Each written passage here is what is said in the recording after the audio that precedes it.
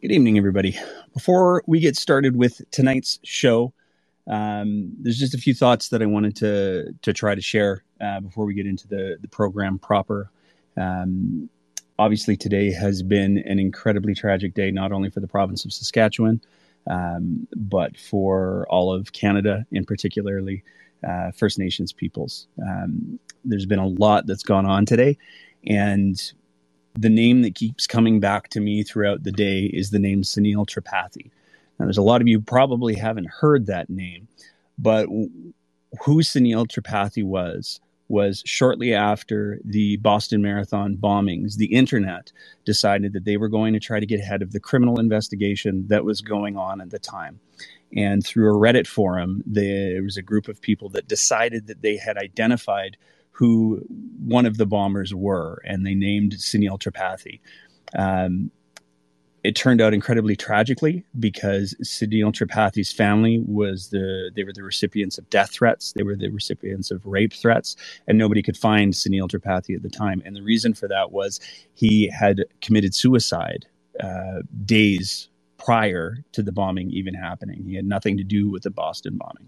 But because the internet had decided that they were going to try to out-police the police, they unfortunately put his family through an incredible amount of hardship. Earlier today, we tweeted out that we were not going to be putting out any sort of commentary on the situation that was not coming directly from verified sources like the RCMP or legitimate journalists. And we appreciate all the DMs that we got.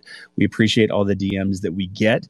But I just wanted to take a sec to sort of remind everybody that it's really, really important in these sorts of situations to not cause undue harm, that we make sure that the information that we're getting and the information that we're sharing is from reliable, accurate sources, especially when there is a police investigation that's ongoing, and especially when there are situations where there are people who could be really, really hurt. The reality is that the two suspects involved in today's senseless attacks are still at large, and there's a whole lot that we don't know.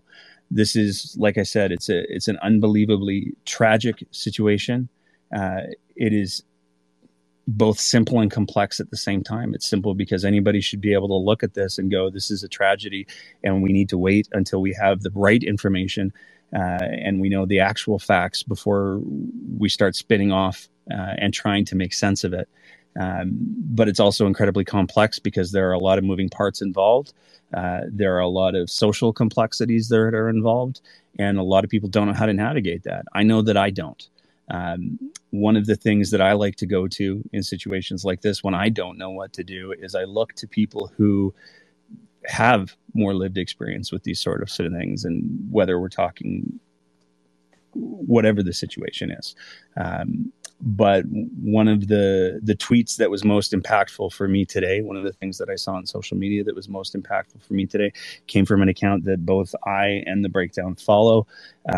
He's a First Nations gentleman who goes by the name of Terrell Tailfeathers. And he tweeted out, it's not the first time he's tweeted this out. I wish I could confidently say that it'll be the last, but it won't be. He tweeted this out. So we're just going to let this hang on the screen for a couple of minutes before we get into the show proper, and then we'll get into our regular programming.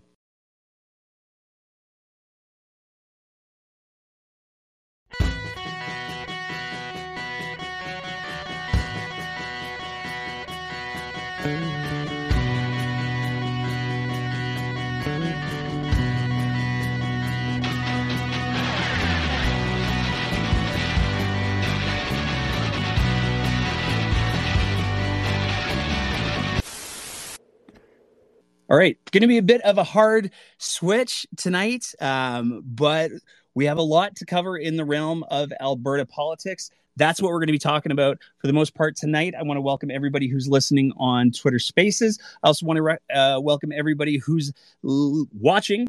We're hopefully streaming. Fingers crossed. But we're welcoming everybody who's watching the live stream on YouTube. If you're watching this video after the fact on Facebook, or if you're listening to the podcast version, thank you so much for joining us. We have so much to talk about. And we're going to be joined a little bit later on by Deirdre Mitchell-McLean. We haven't quite figured out how to get her video live streamed in, but we do have her audio figured out, and we've got a picture we're going to be throwing up. So there's that too. Want to start off with some good news, and this is why I say it's a bit of a hard switch. But there were a couple of good things that happened in the province of Alberta.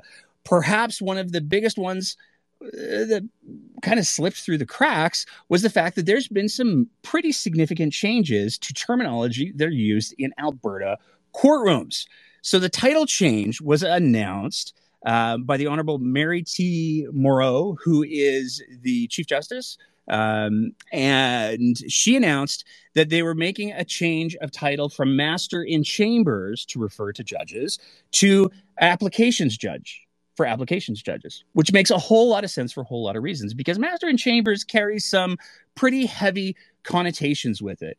And the Honorable Mary Moreau was very clear that these changes were being made because of inclusion, equality, and diversity. So it's a pretty remarkable thing that this happened at the same time as we have Tyler Shandro picking fights in all of the big ways with all of the legal people.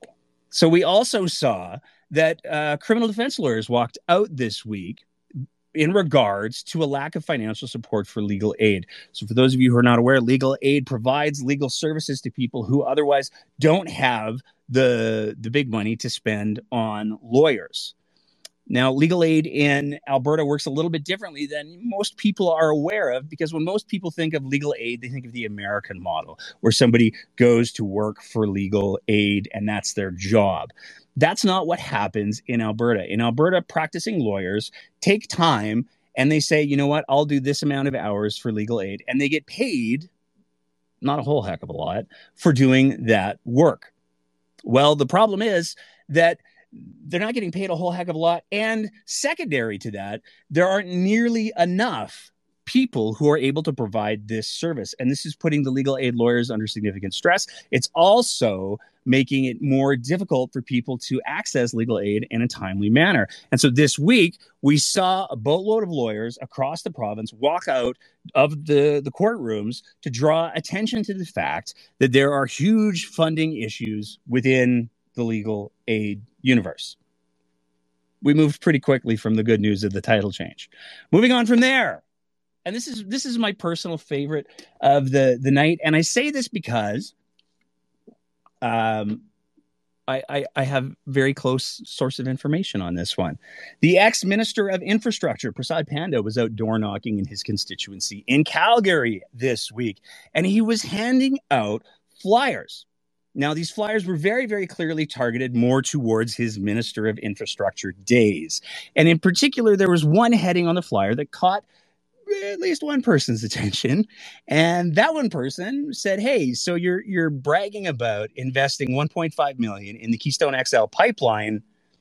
Didn't that kind of turn out to be a bit of a disaster?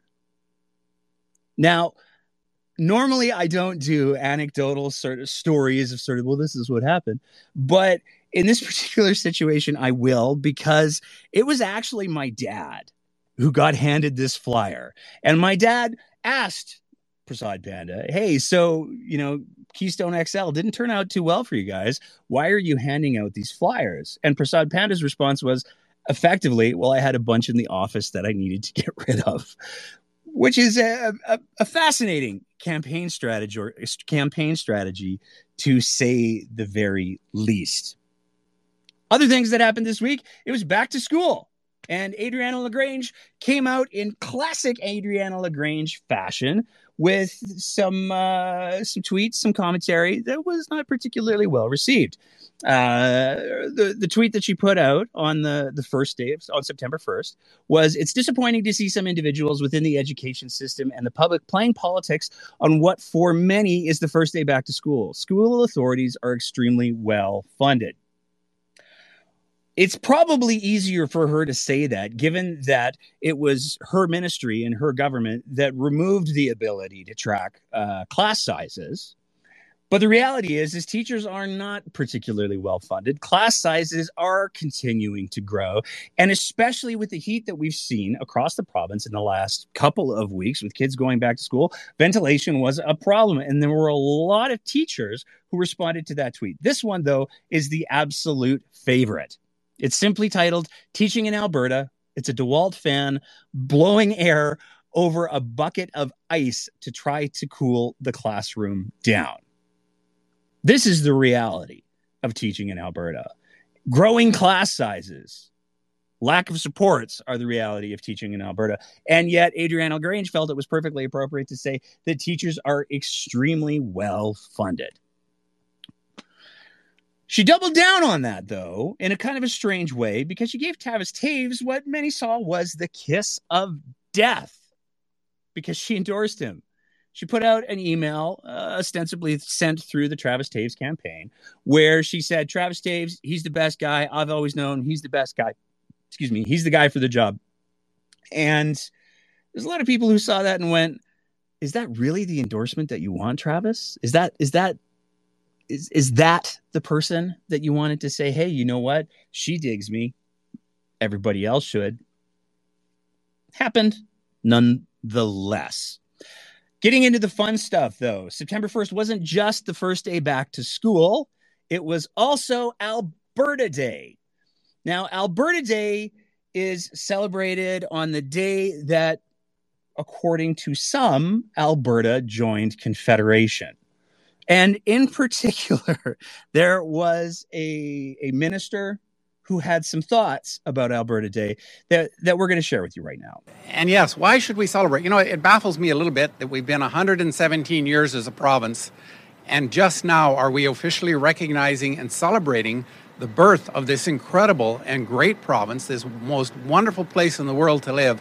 We need to celebrate the birthday of this province. And that's what we've begun today. I think it's so appropriate that we do it with our Indigenous people. And let me speak frankly for a few moments. There are many in our country, our province, who are frustrated.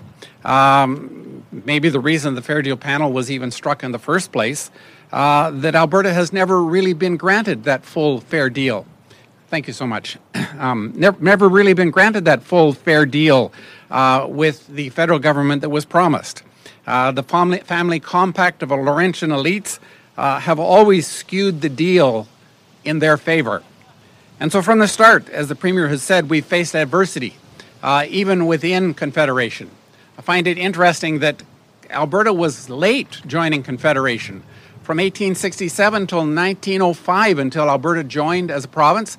Newfoundland and Labrador was even after that, and maybe some new provinces in the north eventually. He was incensed that up until the government had officially said that there was going to be an Alberta Day on September 1st, it hadn't been recognized before then. Except it kind of had. Not only has Jason Kenney tweeted out the last couple of years, but then the minister who had Ron Orr's job before he did, Leela Aheer, had actually tweeted out in 2020, throughout our 115-year history, Albertans have always been generous, disciplined, and creative. It is an honor to declare September 1st as Alberta Day, to celebrate our contributions to Confederation and to celebrate what it means to be Albertan. So, in 2020, Leela Aheer declared the September 1st to be Alberta Day, but Ron Orr felt that it hadn't been acknowledged previously, which is some revisionist history. But secondary from there, one of the other things that happened with Mr. Orr is he complained about the fact that despite the fact that Canada, as Confederation, was formed in 1867, Alberta wasn't, as he put it, allowed in until 1905. And that's arguably true, except it's not. The reality is, Alberta wasn't a thing before 1905. It was part of the Northwest Territories. It was only in 1905 that the Prime Minister said, you know what, maybe, okay, these folks want some provinces, maybe we should make some provinces over there, and created the province of Alberta in 1905. Fun little anecdote, one of the other things that happened with that was it was a liberal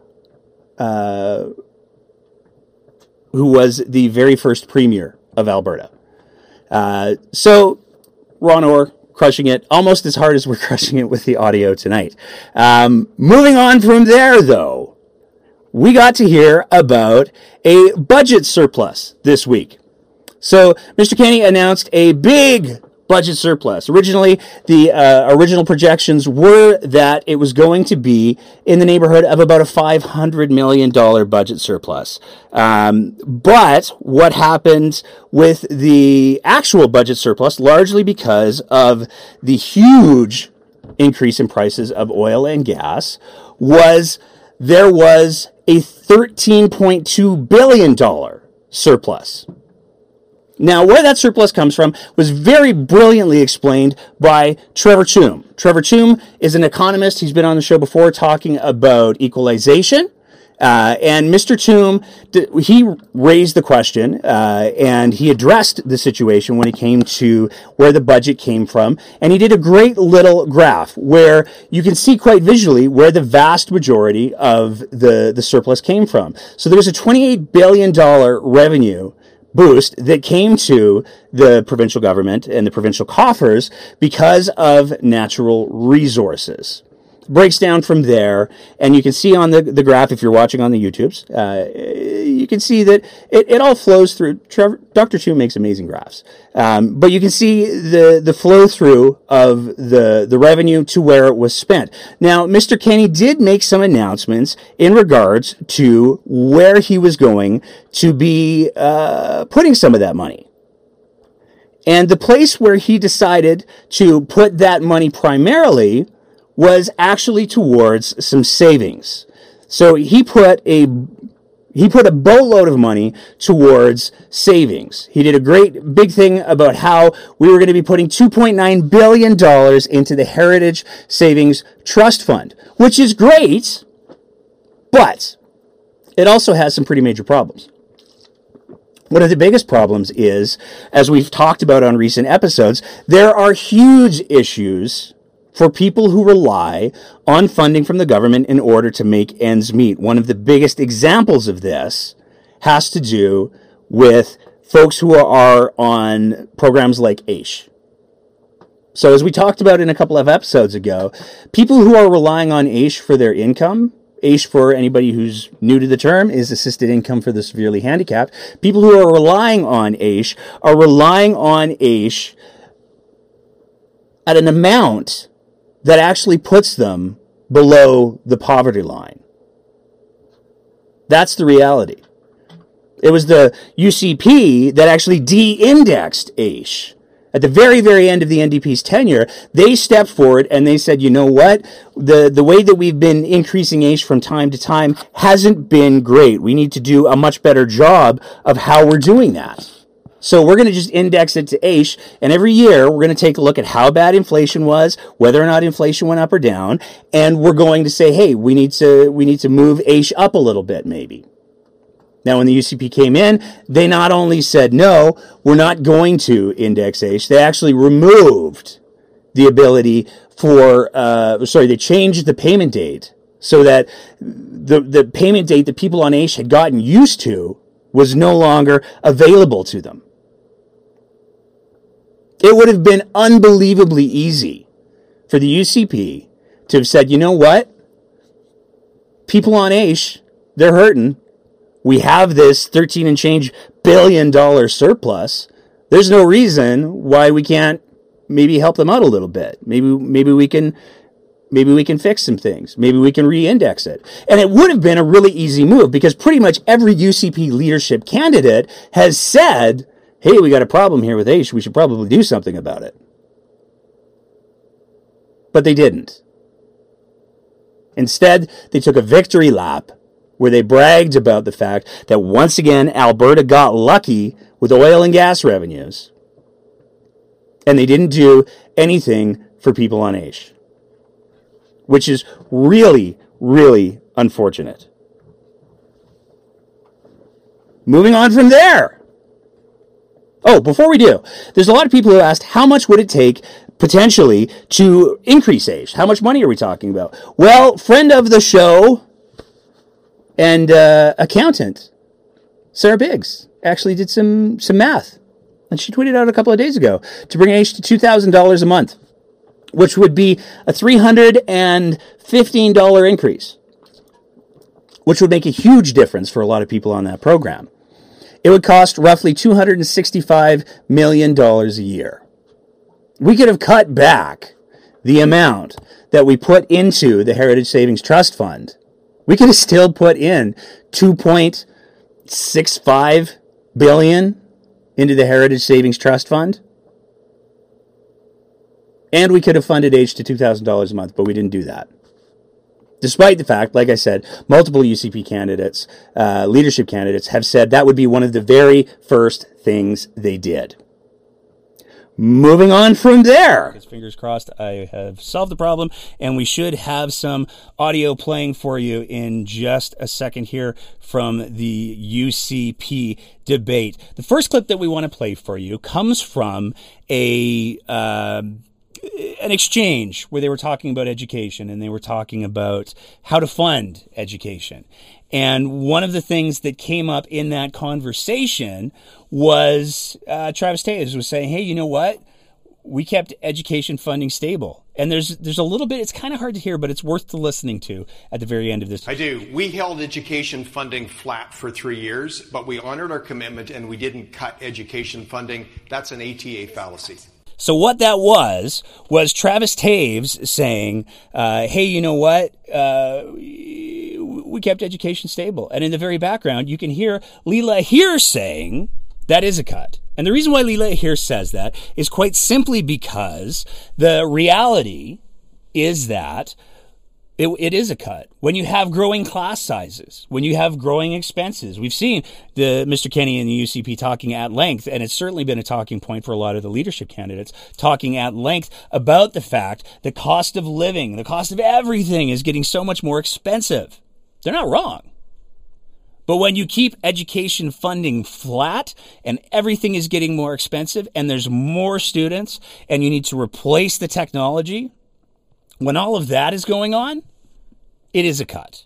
And so it's perfectly appropriate that Leela Aheer shouted out, that is a cut. But it got to be even more fun than that, because as we went through the evening, as we went through the debate, Mr. Taves chose to debate Leela Aheer on a question that had to do with the arts and entertainment and culture. So what you're going to hear here is the exchange between Leela Aheer and Travis Taves when it comes to the arts and culture. Arts and heritage and cultural industries, recreation and sports contribute, just so you know, the culture industry is part of a strong economy.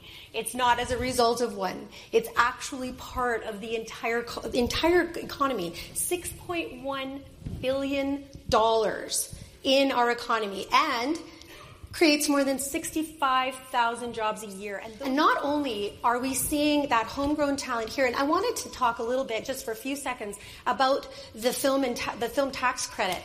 I remember, and Mr. Taves, you can probably talk about this a little bit, when we first came to you to talk about that tax credit, and that tax credit was turned away because they didn't believe in a tax credit. They didn't believe that for every dollar that we put into the film industry, that 5 would be created. I'm really glad that the tone has changed and that came around. But boy, oh boy, was it ever hard to convince a conservative finance minister to invest in film. I won't apologize for having to see the value proposition on a film and television tax credit, because I believe handling Albertans' taxpayer dollars needs to be done very responsibly and carefully. But there was a value proposition, and when that was adequately demonstrated, we went forth and approved the funding in the budget, and it proved to be the right decision. Alberta, it is now $1 billion industry, and we did show them our work. We did prove that this was possible. We did bring that forward. I'm very grateful that we actually had the ability to find this as we came forward. But having said that, how many billions of dollars did we miss out on by not jumping in at the very beginning? With all due respect, your first business proposition, the valuation you provided did not cut it, and that's why it's simply wasn't. That's exactly what we saw when we brought in the value proposition the first time.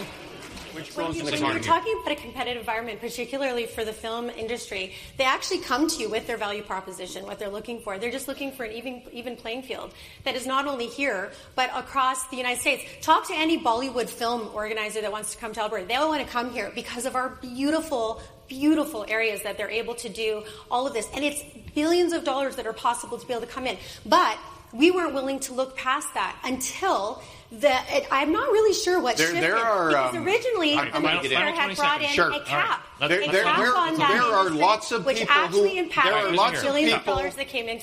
of people who will come to Alberta if you pay them to come. What we need is a valid business proposition what we did with oil before and we gas? make a decision. Full stop. I'm sure the sector will be happy to hear that the minister paid them to come. All right. Yeah. Well, it's like we've all learned how to debate, hey?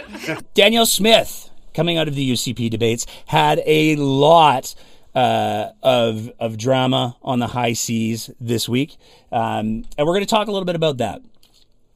So to start with, one of the things that got Danielle Smith quite a bit of attention was she talked about how one of the questions that came up and has come up at several debates is, what would you do in order to demonstrate your commitment to Albertans?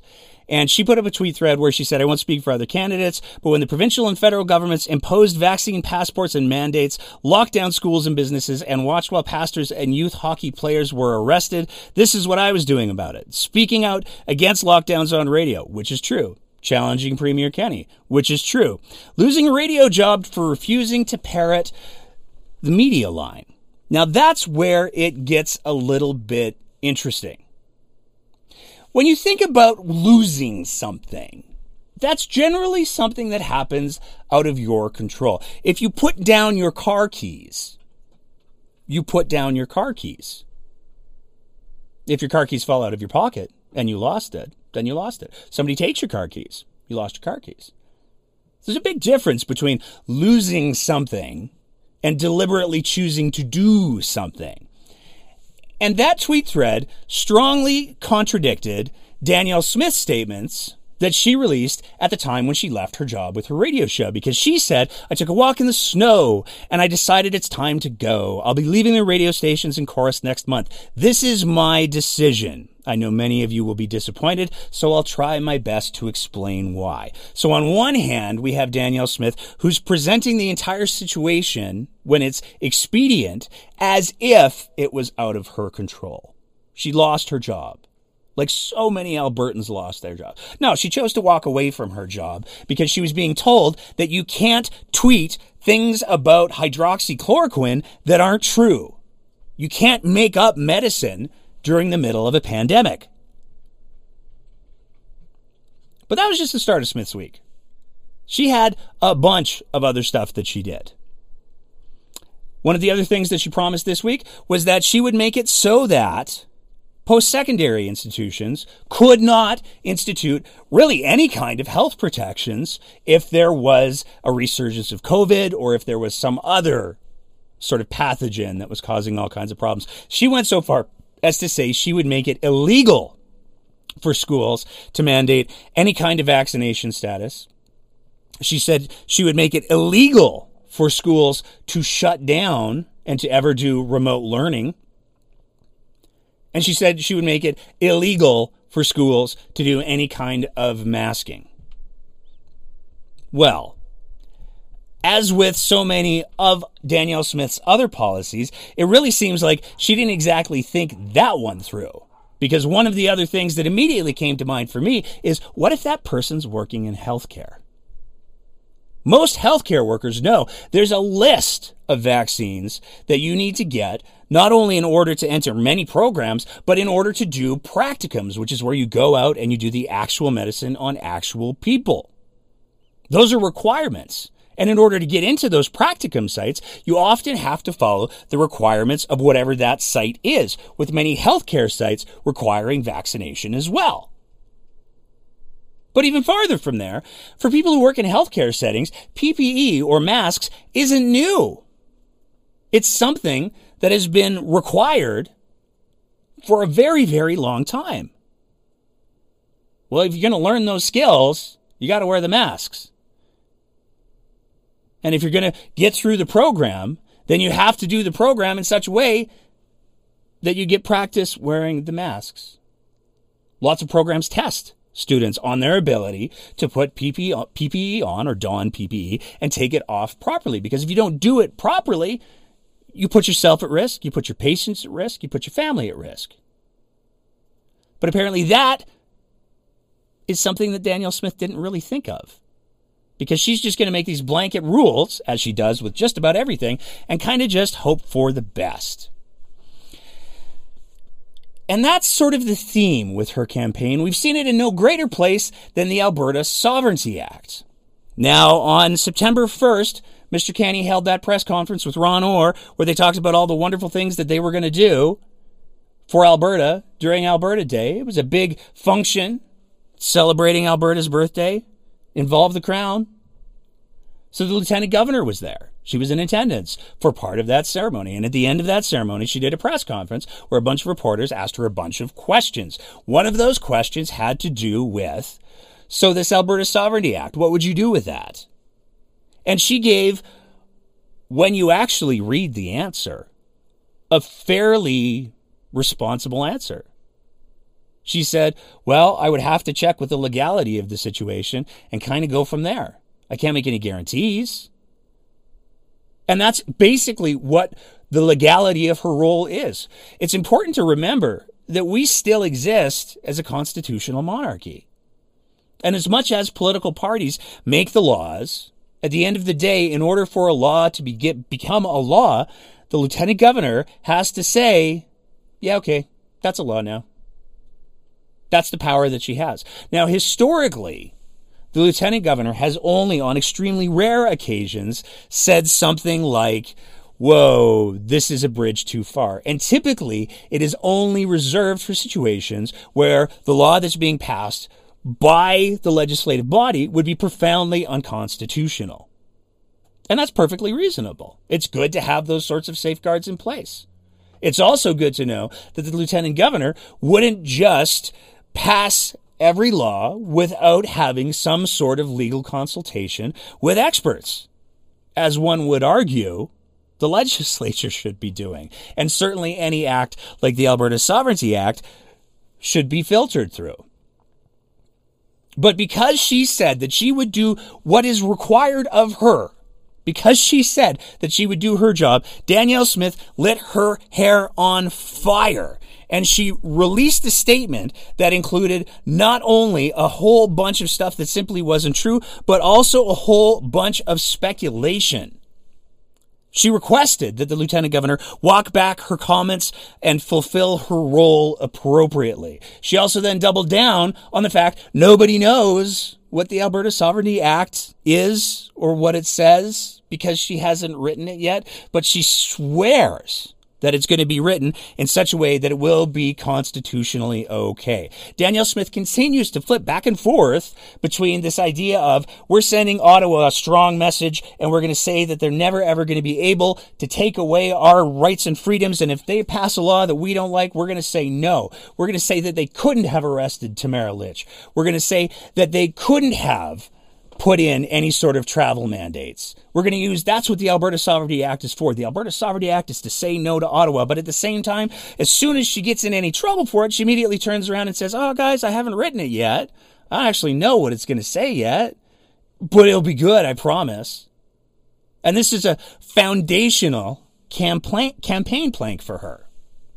And in fact, it even got worse in the last 48 hours because the Western Standard decided that they were going to release a story where they said, oh, you know what? Kenney, he was with the Lieutenant Governor on the day that she made the comment that she would make sure that every law that she signs into being would be legally valid and constitutionally valid. That's the story that the Western Standard ran. On September 1st, on Alberta Day. It's no surprise that Kenney was seen with the Lieutenant Governor at an official government function. But here we have Danielle Smith coming out and saying this latest article is extremely alarming. Any coordination by Jason Kenney with Justin Trudeau's appointed lieutenant governor would be a serious violation of our democratic processes. And she's not wrong. But here's where taking a look at what Danielle Smith says and how she says it gets to be so important. We've had 3 years of practice with this, folks. We have seen Jason Kenney carefully position his words in such a way that he can get away with the maximum amount. Well, Danielle Smith does that, but it's on steroids. So what she says is the latest article is extremely alarming. Okay, that's an entirely subjective statement. Then she says any coordination by Jason Kenney with Justin Trudeau's appointed lieutenant governor would be a serious violation of our democratic processes. And she's not wrong. It would be. But she's not saying that it happened. She's just implying it strong enough to her audience and her followers and her base that they'll be able to read that and go, oh, Kenney's coordinating with the lieutenant governor. This is terrible. This is not responsible communications. It's certainly not responsible for somebody who is trying to seek the office of the premier. She's deliberately placing her words in such a way that they are the most misinterpretable, if that's a word, without actually coming out and saying the thing that she's trying to imply. And I would bet dollars to donuts if anybody said, Danielle, why did you say that Jason Kenney was coordinating with the lieutenant governor to try to stop your Alberta Sovereignty Act? Why did you say that? The next words out of her mouth would be, oh, but I didn't. I didn't say that. What I said was, it would be really, really bad if he did. It's this sort of disingenuous communication that allows people to jump to ridiculous conclusions that is directly responsible for the kinds of situations we see, like the deputy premier being accosted. This is a real problem that we have to figure out how we're going to handle. And I would just remind everybody once again that this is a real problem that's coming from the person who, by many reports, is the front runner in the UCP race.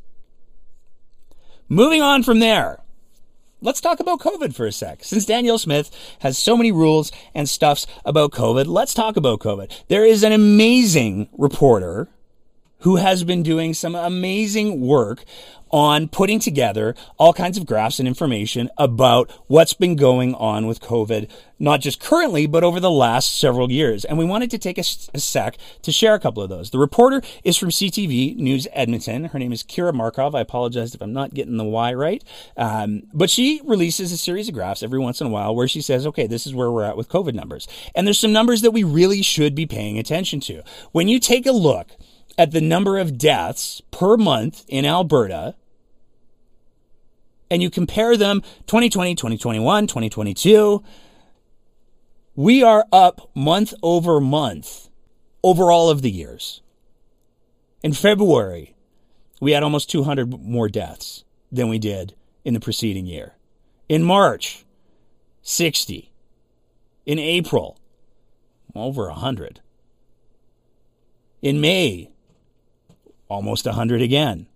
Now, fortunately, the deaths have dropped back down, but the reality is more people are dying from COVID in 2022 than they have in any other year during the pandemic.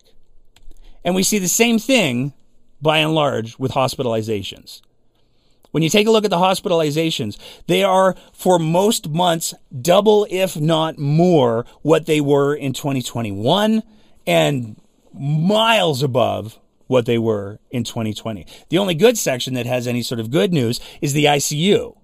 The ICU admissions are actually down, and that's largely attributable to the fact that so many more people have the vaccines, they're having so many fewer outcomes. But we're walking through COVID right now like we think it's no big deal. We're walking through COVID like it's over. And the reality is, more people are dying than ever have before, year over year. More people are being admitted to hospital year over year. We're not done with COVID. COVID's not done with us. We just don't seem to be paying attention to it anymore.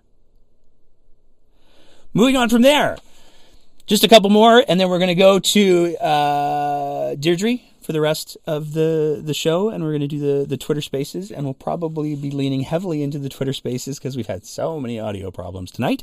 But moving on from there, when we're talking about major issues in Alberta, one of the other big issues that has been coming up again and again and again has to do with the opioid crisis. We are seeing huge numbers still of people who are overdosing. And one of the big problems that has been identified is the fact that the UCP government has taken an extremely non-evidence-based approach to managing opioid addiction and opioid overdoses. They've closed supervised consumption sites. They've moved supervised consumption sites to make them inaccessible. In Calgary, there was supposed to be a portable supervised consumption site bus that was going to be available, particularly in the east side of Calgary. That was shut down. And it was shut down in part under the promise that, you know what we're going to do? It's okay, guys. We hear that you're worried that we're making some of these services less accessible. We understand that, but you know what? It's going to be okay because we're going to open mini supervised consumption sites at homeless shelters. We're going to make sure that it's right there for the homeless shelters, the houseless population. They're going to be able to access those supervised consumption sites. It's going to be fantastic. We're going to have the best supervised consumption sites. They're going to be available. It's going to be great. Up until this week, when UCP Deputy Minister of Addiction and Mental Health came out and said, just kidding.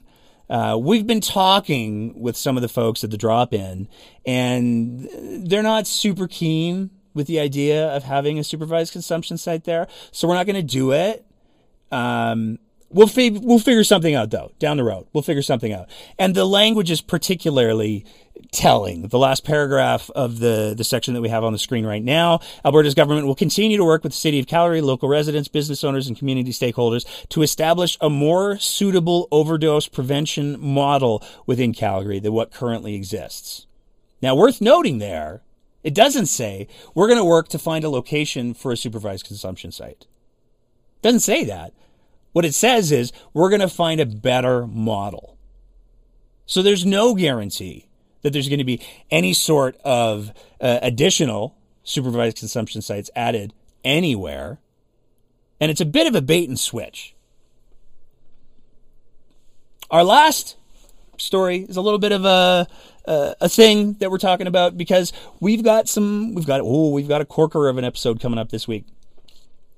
We talked a little while ago about the amazing episode that Deirdre and Kathleen Smith did with Women of AB Poly, where they talked to Dr. Angela Grace about her experiences with potentially running as a candidate for the NDP in the next provincial election.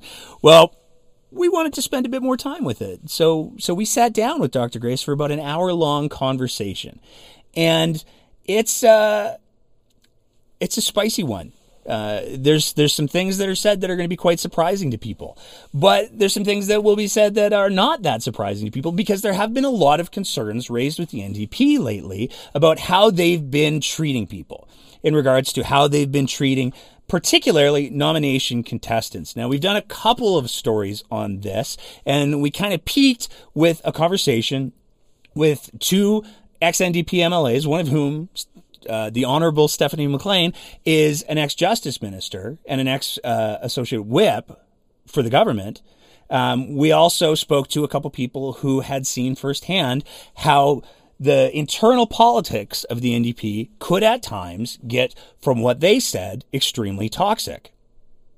Well, the NDP announced finally, you know what?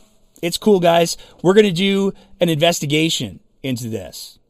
We were provided a copy of one of the emails that they sent out to people where they said, hey, if you're an NDP member and you want to talk about your bad experiences or the concerns that you have, please let us know. And we'll make sure that somebody from this law firm, Southern Butler Price, will speak to you because they're going to do the independent investigation. Now, right out of the bat, there's a bit of a problem there because they only sent that email to current NDP members. And a lot of people who experienced or who say that they've experienced the toxicity have left the party. So right out of the gates, the NDP seems to be stacking the deck in such a way that they're not going to be talking to the people who actually experienced some of the worst things. which is a weird take. But it gets even weirder because when you get into, excuse me, when you get into who's involved in that law firm, one of the senior partners of the law firm is a lady named Jessica Bowering. She's a partner, barrister, and solicitor. That name might sound familiar to some people who have been paying attention to politics since 2015, because one of the things that happened in 2015 was the a lot of people from BC, who were BC NDPers, came to Alberta to fulfill roles. And in particular, Jessica Bowering came to Alberta, and she acted as the Chief of Staff to the Minister of Justice and Solicitor General. So this is somebody, the law firm that the NDP hired to do their investigation has a partner that was previously a chief of staff in the NDP government. Now, we have to say that the two lawyers that are tasked with doing the investigation don't appear to have been high-ranking members of the NDP government in the past. So there's obviously a little bit of separation there. But it's really not the greatest optics when, of all of the law firms that the NDP could have chosen to do a robust investigation of the accusations that have been levied towards them in regards to how they're treating candidates, how they're disqualifying candidates when there's no constitutional mechanism for them to do so. Maybe you could go with a law firm that didn't have one of your besties as a partner. Just spitballing. That episode with Dr. Grace is going to be coming out on Thursday. It'll be going up on Patreon early for our Patreon sponsors, and this is where I'm going to do my mid-show Patreon plug.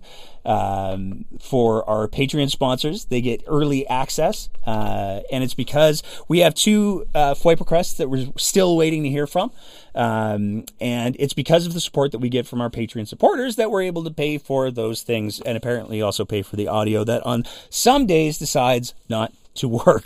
We've got Deirdre Mitchell-McLean, who is going to be, she's got a national, let's go with story, that is going to be significantly important. So Deirdre, how are you doing tonight? How's your week been? How are you doing? Oh, my week has been, my week was exhausting, actually. It was absolutely exhausting. I missed the most of the debate because I was asleep.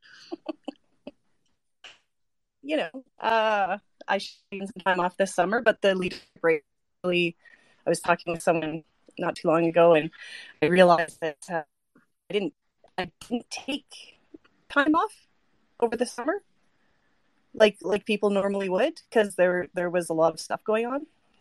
So school's back in, and yeah. Here we are.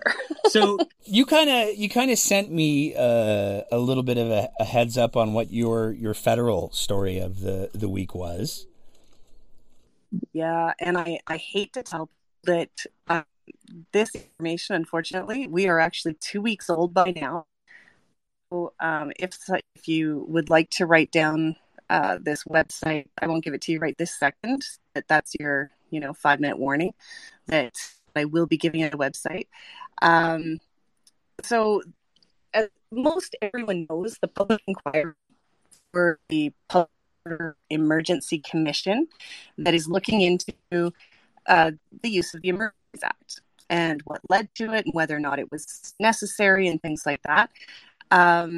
They put out a call, it would be 2 weeks ago now, looking for the public, and this doesn't just include people who were involved in protests or the like the blockades or anything. It's open to people who weren't affected, I guess, directly by these things, but maybe watched it from other places in Canada, like some of us did. So I highly recommend. I am definitely going to respond because, I mean, February 2022 was a pretty wild time for, I think, for all of us, watching this all take place in Ottawa. And it wasn't just had the Coutts blockades here in Alberta, the Coutts border blockade. And so the opportunity, I think, to let the commission know kind of what you felt watching that. And of course, the longer it went on, I think, well, probably the stronger people's feeling became about the entire thing. But they are looking for, like I said, the public to share their views. And the way that they've actually written it, I will read it directly. The commission welcomes contributions from all members of the public on their experiences, views, observations, and ideas in order to carry out its mandate and fully appreciate how these matters affected Canadians. So, as I said, for me, just paying attention to it. No, I wasn't involved. No, the measures didn't affect me. But also, it does have a list of questions. So, which questions apply to you? What impact, if any, did the Emergencies Act or the occupation or the blockades have on you? How did you feel as a result? Question 2, you're welcome to tell the commission about your views on the Emergencies Act, whether it was appropriate or effective. So again, I think you can see where I'm going here, where if you supported this, and obviously if you didn't, I'm sure that has already circulated well amongst that group. But maybe if you have some other thoughts to add, this would be the time to do it. So hopefully you've got your writing utensil. It's the Public Order Emergency Commission.ca, and that's /share-your-views/. So again, it was Public Order Emergency Commission.ca /share-your-views/. So yeah, that's my big thing. And they are looking for, as I said, this is unfortunately 2 weeks old. When I found the article, it was a week old, but I hadn't heard of it and it seemed important. They are looking for submissions to be received by early September in order to be included when the hearings start up again on September the 19th. However, they will accept submissions from the public until October the 31st. So as quick as you can. There's a little bit of a time limit on that one. I think that's a really important thing to highlight in particular because, one of the things that we've seen, especially in Alberta, is that the people who were supportive of the convoy and the blockades are extremely organized. They have really, really strong social media networks where they are able to share all of this stuff and say, hey, make all of your grievances public. But it's not something that the average person is necessarily fairly well engaged with. So that's probably a really important thing for people to take the time to do. If you're done with that piece, I am. Yeah, that was the big thing. Okay, what were your sort of takeaways for the big things of the week? So that was also kind of a fun week, right? with the Sovereignty Act and stuff. Now, I don't know if anyone else is getting candidate emails. I am. I don't always open them because I'm getting like 5 a day. And one that came in from Brian Jean, I think Friday, said that Smith was going to release some text of the Alberta Sovereignty Act so that people could see it before they vote. Now, he's the only one that I'm seeing saying this. I don't see anything from Smith, and I don't see any other media covering that. But, I think you captured it perfectly well when you said, which Sovereignty Act are you talking about? Are you talking about something that's actually going to be constitutional? Or are you talking about the one that is going to allow you to do all of these things that's essentially not something the provincial government can do? Well, this is where I get I'll say confused because she did. I suspect what Mr. Jean is referring to. And it was, I did see that email as well. And I got a little giggle out of it because it almost seemed like he was trying to say, hey, Danielle, thanks for listening to my suggestion, which I don't think was the case at all. But in her big statement where she said, oh, that friggin' lieutenant governor, She did say that she would be releasing some particulars of the Sovereignty Act, including the mechanics, and she put a heavy emphasis on the mechanics side. And that's sort of where it was. Now, this is, again, it's one of those things, well, what are we talking about here? Because on one hand, she's saying, oh, you know what, I'm gonna show you some of the cards, guys. It's cool, I promise, I swear. But on the other hand, her whole justification up until this point, on the more soft approach to the Sovereignty Act, I guess, has been it's going to be written in conjunction with caucus. It's going to be written in conjunction with constitutional lawyers. We're going to make sure this thing is bulletproof. So, like, again, it's that, you know, like I said, which Sovereignty Act are we talking about? Are we talking about the one that you're going to write with caucus under the advice of constitutional lawyers? Or are we talking about the one that maybe some law firms wrote for you already? Well, and I think that's where a one? lot of the confusion has come from, because if you look at, so the three authors of the Free Alberta Strategy, the ones who actually have recommended the Alberta Sovereignty Act, whatever text Danielle Smith has seen and basically agreed to, I guess, is what happened. But the three authors, so you've got Dr. Barry Cooper of the Faculty of Political Science at the University of Calgary, and he wrote an article for, I believe, the National Post, and he's the one who said that it is unconstitutional, and it's unconstitutional on purpose, right? Yeah. So we have that author. Derek Frum is a constitutional lawyer. He wrote an opinion piece that appeared in the Edmonton Journal and Calgary Herald, so National Post, a couple of days ago. And his, I've heard, like I said, I've heard this stuff before. I've heard it from the separatist crowd. It's identical. This is something that they all really believe. And one of the things I got out of Frum's opinion piece was when he was talking about, how from the time of William Aberhart and up to Preston Manning.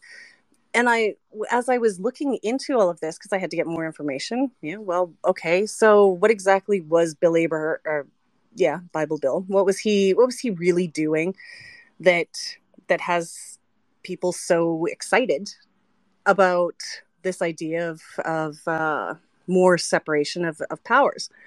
And the man was like, he started his own Bible school, and one of the first people in and the first graduate from that Bible school was Ernest Manning, Preston's father. So Ernest Manning became a protege of William Aberhart, and Preston Manning came up. So to me, this is just the oral history of Western alienation that came from like one person. And William Aberhart, his government was the first to actually put in recall legislation, and his constituents got the signatures to have him recalled, and his government, rather than actually allow this to happen, retroactively repealed the law so they couldn't do it. And so Bible Bill had some eccentricities, let's say. He did. And I mean, like I said, this is all it's so circular. A lot of this sentiment. And the thing is, like, while I could agree, I went pretty deep. And before Aberhart was elected, because he was elected in 1935, right? And so what was going on? Well, there was a Great Depression in 1935, especially in the Western provinces. How did we get the nickname the Dust Bowl? Because there were crops in Saskatchewan that didn't grow for 9 years. There was a huge problem for the Western provinces during that time.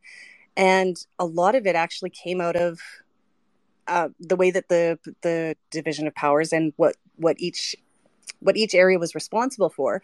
So municipalities at the time were responsible for unemployment benefits.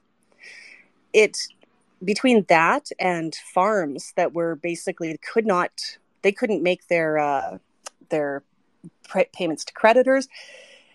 The provinces were on the 4 western provinces were on the brink of insolvency. The federal government had to step in, and this was before, like I said, before Aberhart was elected.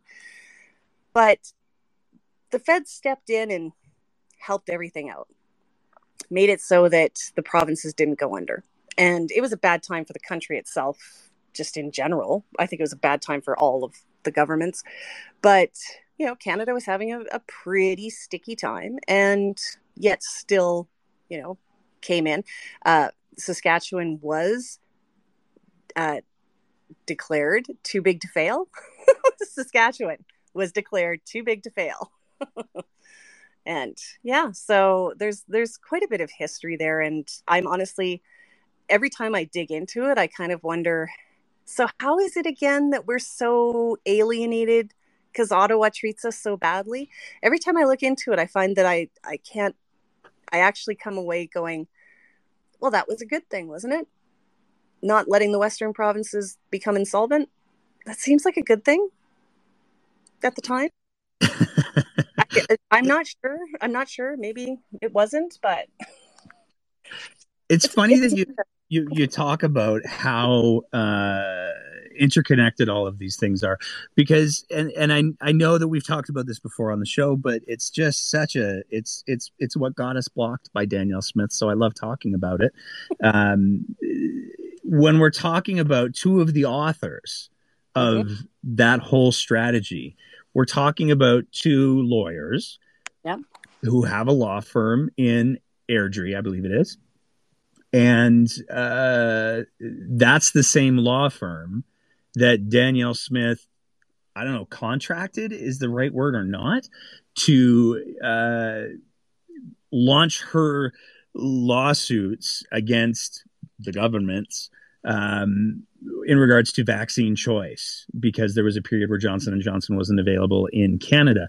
And so she wanted to sue everybody, I guess, in order to make sure that all Albertans had all of the vaccines to choose from. Now, nothing ever came of that lawsuit. No, because we ended up bringing Johnson & Johnson in. Yeah. But the fun thing about that whole story for me is she raised over $100,000, and she has never provided any kind of accounting for where that money went, other than to say, well, there was $30,000 in a retainer account that we gave to the lawyers, and that all got donated to the JCCF, because of course it did, the Justice Center for Constitutional Freedoms. But the other $71,000 and change, I think it is, she's never said where that money went. It just went away, I guess. Yeah. And it's wildly entertaining to me that the law firm that she used to launch this lawsuit that never happened and raise all of this money on GoFundMe is the same law firm that wrote her Free Alberta strategy and allegedly the mechanics, I'll say, for the Alberta Sovereignty Act. Don't ask her about that on Twitter. You'll get blocked. Yeah. Are you blocked by Smith yet? I'm not. Actually, Smith follows me. So that happened quite a while ago.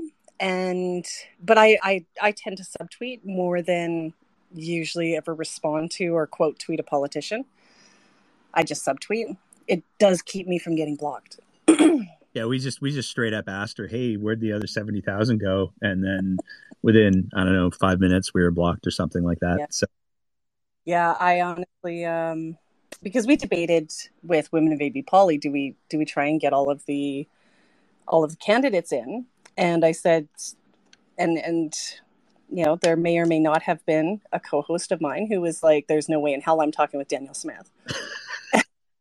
And allegedly that could have happened. And I said, well, it doesn't really seem like, yes, I'm not going to invite everybody because it's Women of AB Poly.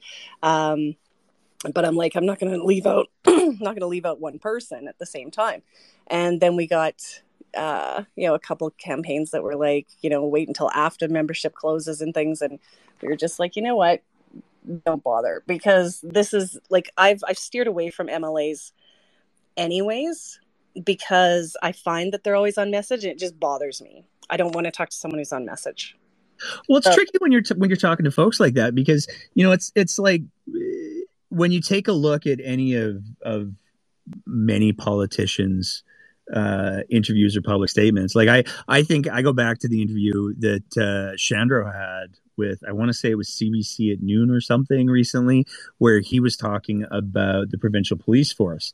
And man, I did not envy that host, because they're operating on such a compressed time frame where they've got you've got 15 minutes. That's what you get. And then we have to do the next show. Yeah. And he opened up with this barrage of, I'll call it unmitigated bullshit. And he just kept going with it. And the poor host, there were a couple of times where she was like, hey, this thing that you're saying, it's not great.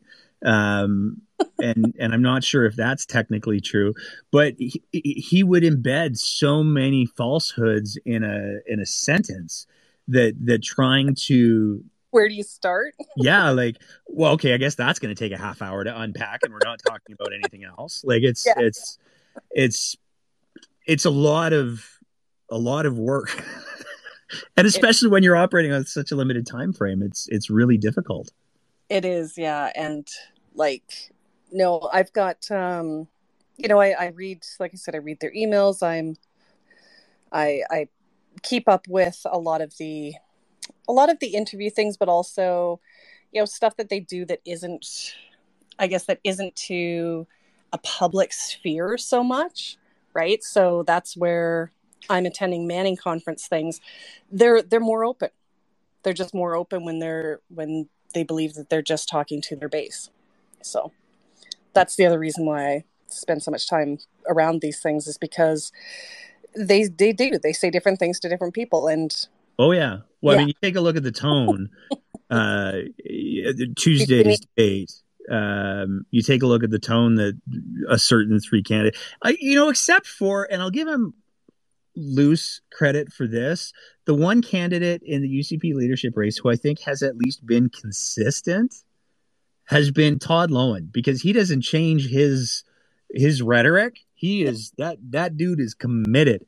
But you compare the rhetoric from Brian Jean and from Danielle Smith on Tuesday to the Alberta Prosperity Project debate, and it two totally different beasts. Yes. Yeah, it absolutely was. And I mean, from the little bit that I caught, I woke up and there was a bunch of messages in a group chat. They were all talking about the debate, and I was like, oh my God, no.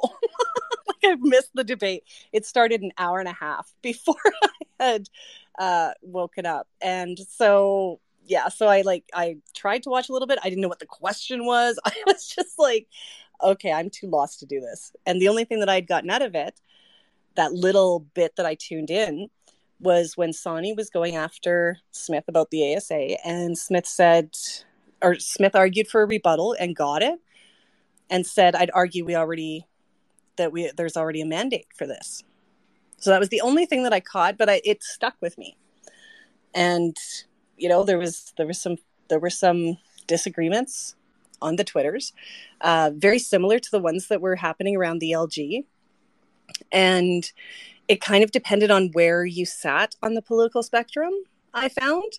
So I also go back and forth between those Facebook groups that are full of conservatives, because they say something very, very different than what I see regularly on Twitter.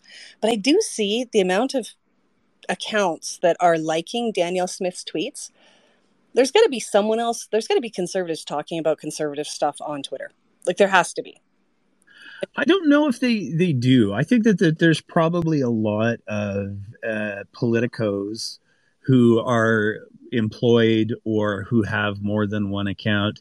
And I mean, we certainly have seen bot farming in Alberta on more than one occasion. Yeah. and so I wouldn't be surprised if there's some bots for hire. But one of the other things that I think is fascinating is I've sort of been watching her metrics as well, I'll say, and there's a lot of Americans on there. There's a lot of Americans on there. Like, you take a look at, and even this was what got me looking at it, was I was trying to make sense of, like, how in the holy heck does the Alberta Prosperity Project get the traction that they do on Facebook? And they are deploying a very deliberate strategy where they're quite literally posting their stuff to American groups talking about freedom and all of the freedom things. And you take a look at who's liking and sharing, and they're like from Missouri. Oh, that's helpful. Yeah, and so I cannot say that I've done like a comprehensive analysis of all of her Twitter stuffs, but I have noticed that every once in a while when I go like, oh, I wonder who's liking this stuff today, I notice that it's very, very clearly there's a few accounts that I don't think are going to be voting in the UCP leadership race. Yeah. Okay. So that also doesn't really surprise me. I am kind of like, I follow politics, right? Like, unless you're throwing in anti-vax stuff, I had to start unfollowing those people. But, if people tweet about politics, I don't really care if I agree with your opinion or not. But I tend to follow them because I'm there for the politics. And so I've actually kind of been a little surprised that when I've gone through some of Danielle's tweets, I don't follow any of those people. Like, not one. And I find that a little like most of their tweets in Cyrillic. Yeah. Comic Sans. Yeah. It's it's a different group, right? And so I think this is something that, like, the Conservatives really got upset about the LG's comments, the Lieutenant Governor's comments. And I actually thought Janet French's article was the fairest that I've seen. And when I'm calling it fair, because Catherine Grokowski did, give us what the exact quote was from the LG when they had asked about it. And I didn't think that was a fair representation to put the whole quote in like that. But when I read Janet's, in my mind, the spirit of what she was saying, which was, okay, yeah, I don't want to speculate on a bill that doesn't exist yet, but here's my role. I liked that constitutional fire extinguisher. However, I do understand where some of the Conservatives were coming from when they were saying, convention, like, yes, the role still allows for the Lieutenant Governor to reserve royal assent while they figure some of this stuff out. But I mean, look at the turn off the taps bill, right? Everyone knew that was going to be challenged, that it was very likely going to be unconstitutional because you can't turn off the taps to the other province. Well, that's one of the reasons why Kenny didn't push forward with it right away, because but he did. He proclaimed it on the 18th of May. Was it that fast? It was that fast. Yeah. So Horgan challenged it as soon as it received royal assent, and it received royal assent in 2018. Also May, actually. So it was May 18th that it was passed in the Ledge, and it received, or maybe it was the 12th, and then it received royal assent on the 18th. Now, arguably, it was unconstitutional at the time, but it received royal assent, and Horgan challenged it almost immediately. And the justice reserved his decision in June of 2018. And nothing really happened until Kenny got in, and then he proclaimed it very quickly on the, let's see, it was still, or wait a minute, maybe it was 2019 that the judgment was reserved, but one of the two.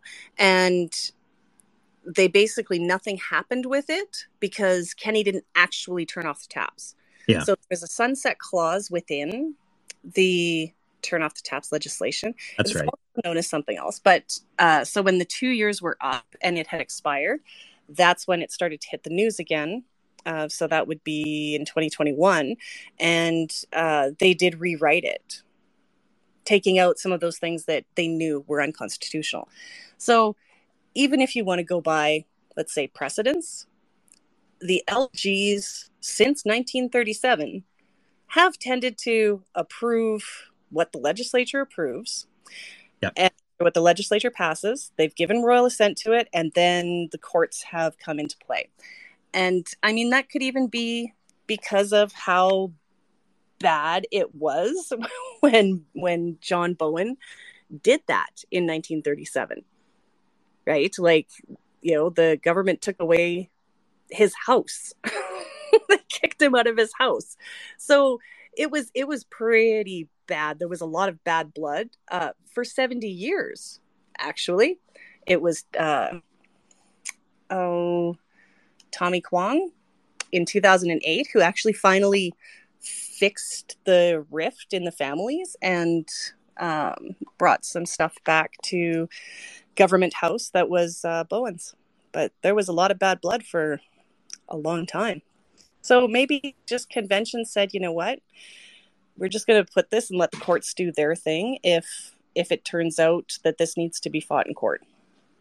Convention is that the LG and Governor General that they pass this stuff believing that the Legislative Assembly is acting in good faith and they're not trying to pass unconstitutional legislation.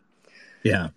But I mean, that's where the Alberta Sovereignty Act gets so squirrely because, as you said earlier, one of the authors has been like, "Oh no, it's totally unconstitutional." Yeah, we did that on purpose. You're like, okay. Yeah, like if you've said, "Oh no, we're trying to be unconstitutional," and then you pass that law, I feel like that's probably one of the exceptions where the lieutenant governor would have the rights to say, I mean, you guys, you kind of said the quiet part out loud here. So I think that's about it for tonight because I got 2 batteries that are about to die and apparently a boatload of technical problems to troubleshoot. So I want to thank again everybody who listened tonight. If you're listening to the podcast version of this, we will be back next week to have a big conversation. We're going to try to center it around maybe some voting recommendations for people who are struggling for who to vote for in the UCP leadership race. And watch for Thursday because we've got our conversation with Dr. Angela Grace, and it's a barn burner. I know I say that about a lot of our episodes, and I mean it about a lot of our episodes, but in particular, the revelations that Dr. Grace brings to the table about how she was treated by